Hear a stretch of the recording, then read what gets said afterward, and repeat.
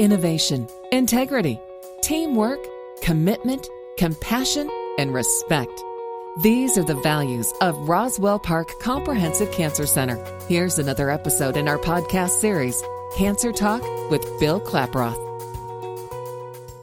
The holidays can be a tough time for many, but for people with cancer, it can be especially difficult. And here to talk with us about cancer and the holidays is Dr. Megan Paler, psychologist, Department of Psychosocial Oncology at Roswell Park Comprehensive Cancer Center. Dr. Paler, thank you so much for your time. So the holidays, those can be really tough, especially for someone diagnosed with cancer. Can you share some tips on how someone should best manage this? Thanks for having me.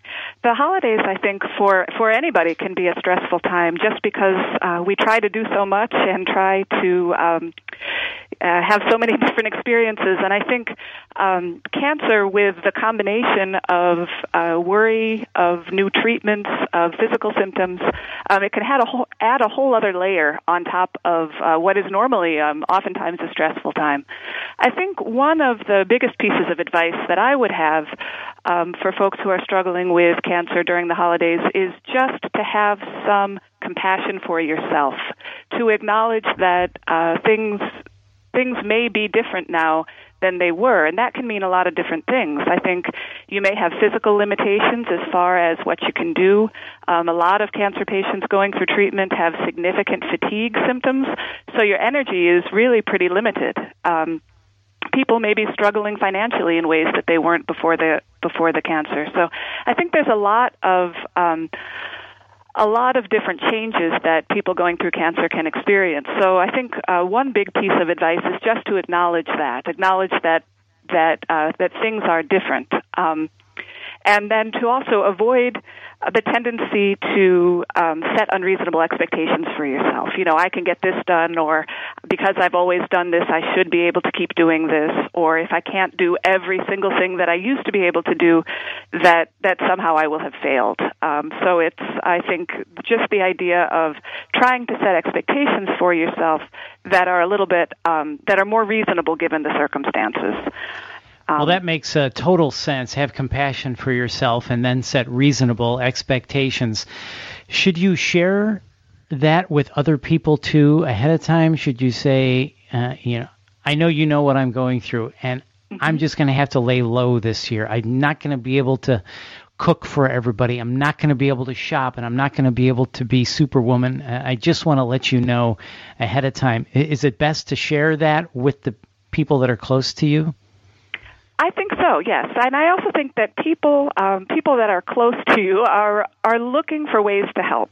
And so I think one of the best things, too, is as you're trying to achieve this sort of balance between, I think it's important to still do the things that are meaningful, the most important traditions. I think it's good to be able to hold on to those as much as possible, and that's where other people can really be helpful.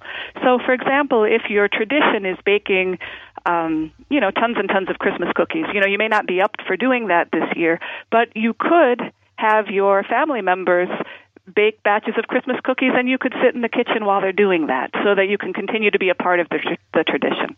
Or if hosting is something that's important to you, but you're not feeling up for that, then that's where the family members could come in to help, to provide some of the setup or the cleanup or things like that. So sharing what you can and can't do with family members, I think, is very important. And is there a way to prepare then? Say you are going to parties and celebrations, because we all know those happen. How should you prepare to approach those? Well, I think that it depends on a lot of things. I think what I tell a lot of people is pick and choose. Pick and choose the celebrations that are most important. Obviously, if your white blood cells are low or if you have restrictions on your activities, first and foremost, be safe and follow the restrictions that you need to follow.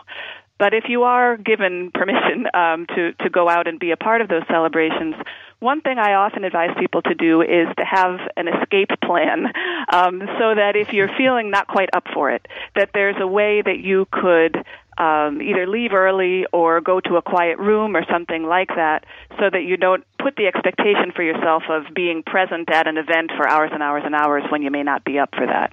So you may plan to come late. You may plan to go with somebody who you can give a signal to, to leave a little bit early, so that you can simultaneously participate in the outing or the festivities, but in a way that is a little bit more manageable. Have an escape plan. I love it. So, Dr. Paler, for someone that is down in the dumps, someone that has a cancer diagnosis or is going through treatment and is just down, how do we deal with that? Do we try and cheer them up? Do we just listen and just be with them and offer quiet support? What's the best way to handle that? Well, I think that it depends on the circumstances for sure, but I think being able to acknowledge with somebody that this year is different, that things are hard, to be able to give the person permission to feel sad about it, I think that's important, because I think so often I see people and their family members that are working so hard to keep the positive face on for the other person. I can't let myself be sad. This is the holidays. I should, that dreaded should word, I should be feeling happy and joyous. And then the contrast between how I feel and how I should be feeling, that can be upsetting. So I think it's absolutely important to ask someone how they're doing. Give them the opportunity to talk about the fact that this is hard without feeling the obligation to immediately cheer up. I think usually when people are able to talk about it and to be heard, then it may be easier to do the more positive things. But without acknowledging it and being able to share that, I think that can be challenging. So give the person permission to feel sad. I think that's really good advice. And for friends and family who want to help, you talked about earlier helping out with certain activities. Are there other ways that friends and family can lend a helping hand during the holidays? I think one piece of advice would be for friends and families to offer specific things, because a lot of times people are reluctant to accept help because they feel like they don't want to burden somebody or that it would be an obligation. But if a friend is offering a specific piece of help, would you like me to pick that up for you? I'll be at the store. I'd be happy to do thus and such. I think it can be a lot easier to accept that help if it's if very specific help is offered. I think otherwise, another piece of advice would be to continue to make efforts to include your friend. If your friend is going through cancer, continue to extend the invitations and then allow that person to decide what they are or aren't up for. But just the idea that you're thinking of them, that you're continuing to include them, and then allowing that person to, to really make the call as to how they feel and if they feel up for participating. Even being reached out to, for lack of a better term, I think is helpful. Well, that makes sense. Offer help for specific things and continue to include them in the plans, and then let them accept or decline as, they can monitor how they're feeling at the moment. And Dr. Paler, how can Roswell Park Cancer Institute help? Well, we have a lot of different avenues for support. We do have some general, both for cancer patients and for caregivers of cancer patients. We have support groups that sometimes people appreciate feedback from other people. For a list of support groups, you can dial the psychosocial oncology number, which is 845-8022, or also check the website. We also have people such as myself, psychologists and clinical social workers, who meet with patients and families individually, because I think that that's the other thing. The other piece here is that sometimes these, the feelings of sadness are overwhelming, and I think that the final piece of advice is if you're feeling as though you need support, by all means reach out.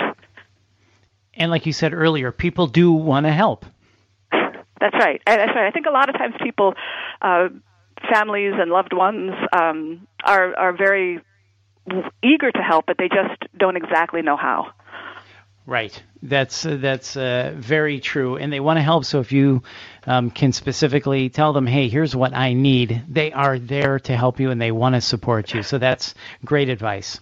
And also, people think it's a burden. a burden to if you ask for help. But in many cases, people appreciate knowing what to do because family members can feel helpless as well, and they enjoy being given tasks to do as a way of contributing. So you're making each of the parties feel better at that point. Right. The holidays can be a tough time for many, but for people with cancer, it can be especially difficult. And here to talk with us about cancer and the holidays is Dr. Megan Paler, psychologist, Department of Psychosocial Oncology at Roswell Park Comprehensive Cancer Center. Dr. Paler, thank you so much for your time. So the holidays, those can be really tough, especially for someone diagnosed with cancer. Can you share some tips on how someone should best manage this? Here to talk with us about the risks of ovarian cysts is Dr. Peter Frederick, Director of Minimally Invasive Surgery and the Department of Gynecologic Oncology at Roswell Park Comprehensive Cancer Center. Dr. Frederick, thank you for your time. So what are the different types of ovarian cysts?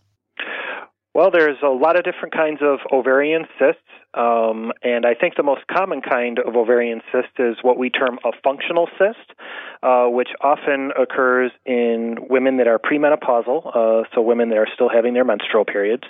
And other kinds of cysts that we see can include dermoid cysts, which are sometimes made up of different cell lines that can have bones and teeth and hair in them.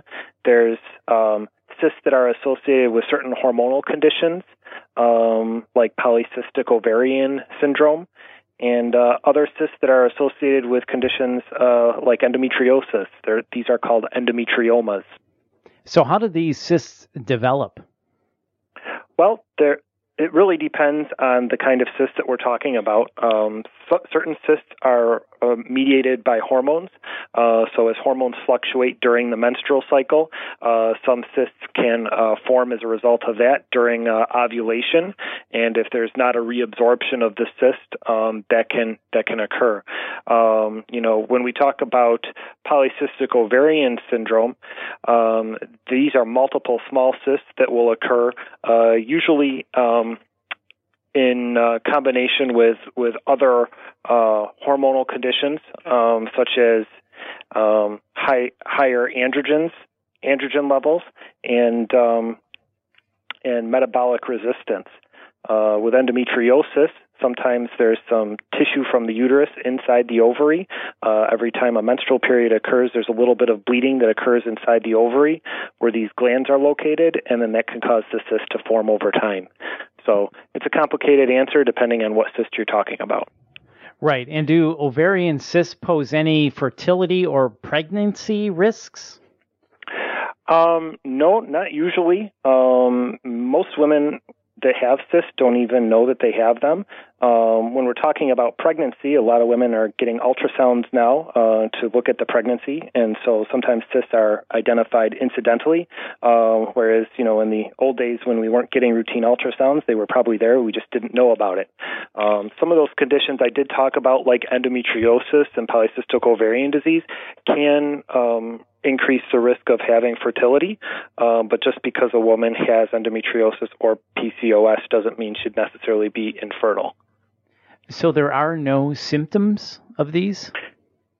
In some cases, there can be symptoms. So if a cyst becomes a certain size, it can result in pain. Sometimes that's, pelvic discomfort. Sometimes it can be abdominal pain if a cyst gets really large and grows outside of the pelvis. And if the cyst is putting pressure on other structures in the pelvis, there can be GI symptoms or urinary symptoms as well. So is pain the main reason they get discovered, or is it through routine ultrasounds? Yeah, I would think pain would be the main presenting symptom for the majority of women. Sometimes if a woman is going to the physician for a regular gynecologic exam, they can be discovered on exam by the healthcare provider, and then sometimes they'll get picked up on ultrasound as well. Mm-hmm. So do ovarian cysts pose any cancer risks? Not in themselves. They haven't been shown to turn into cancer or anything of that nature. I think the challenge is that sometimes cancer can present as a mass on the ovary, and so for the healthcare provider, it's a challenge to differentiate between a benign cyst and a potentially cancerous cyst, or a potentially cancerous growth, in other words. So cysts themselves don't cause cancer, but sometimes it takes some experience and some expertise to differentiate between what is a benign cyst and what is potentially cancerous. And Dr. Frederick, how are ovarian cysts generally treated? In the majority of cases, no treatment is required, especially if the cyst is asymptomatic. If it's a functional cyst that causes, some discomfort during the menstrual cycle, NSAIDs like Motrin or ibuprofen can help with the discomfort. And if it's appropriate, sometimes oral contraceptive pills can be used to suppress ovulation and prevent other cysts from forming. In extreme circumstances, if the cyst becomes really large or it's uncertain if there might be a cancer involved, surgery may be required to remove the cyst. But certainly, if there's a low suspicion for cancer, we would see surgery as more of a last resort. So, in most cases, simple management is what's effective. Yeah, that's right. And especially for, simple functional cysts, the majority of them, about 80%, will resolve on their own without any kind of surgical intervention. So sometimes we'll just follow them up with a repeat ultrasound in, 6 to 8 weeks just to confirm that they're not getting any bigger. And in 80% of the time, they'll go away on their own. So are there any other risks involved with ovarian cysts? Well, in some cases, if there's a cyst present, it can result in torsion, which means the ovary will turn on its stalk, and that can be uncomfortable as the blood supply is cut off to the ovary. And so if that's the case, timely diagnosis and surgical intervention is important to do. If a cyst gets large, in some cases, it can rupture, and that can also cause some discomfort. So I think it's important to educate our patients to, be mindful of those symptoms like pelvic pain and, GI or genital urinary issues. And if they have those symptoms for a prolonged period of time, to bring that to the attention of their healthcare provider. Or obviously, if it's pain that's really severe, you don't want to wait 12 days. You let your doctor know right away. Okay, that's good advice. And Dr. Frederick, can ovarian cysts be prevented? I think the oral contraceptive pills can prevent ovarian functional cysts from forming in the future. Endometriosis can also be treated with hormonal treatment. Some cysts, like dermoid cysts, there's really no known prevention that we know of. Obviously, if a woman has surgery and her ovaries are removed, that would prevent cysts from forming in the future. But we would only do that if she's got a high risk of developing cancer or if she's very symptomatic from the cyst that can't be managed in a non-surgical fashion. So generally, lifestyle doesn't cause these or promote these? No, it doesn't appear to. Obviously, we encourage healthy diet and exercise for all of our patients, but lifestyle practices seem unrelated to cyst formation. And Dr. Frederick, is there anything I haven't asked you that we should know about ovarian cysts? There's a lot of different kinds of ovarian cysts, and there's a lot of other kinds of masses in the pelvic area that may not be cysts. And so, if there's any uncertainty, it's always good to communicate with your healthcare provider, and don't be afraid to get a second opinion. Always good advice. And Dr. Frederick, thank you so much for your time today. For more information, visit roswellpark.org. That's roswellpark.org. You're listening to Cancer Talk with Roswell Park Comprehensive Cancer Center. I'm Bill Klaproth. Thanks for listening.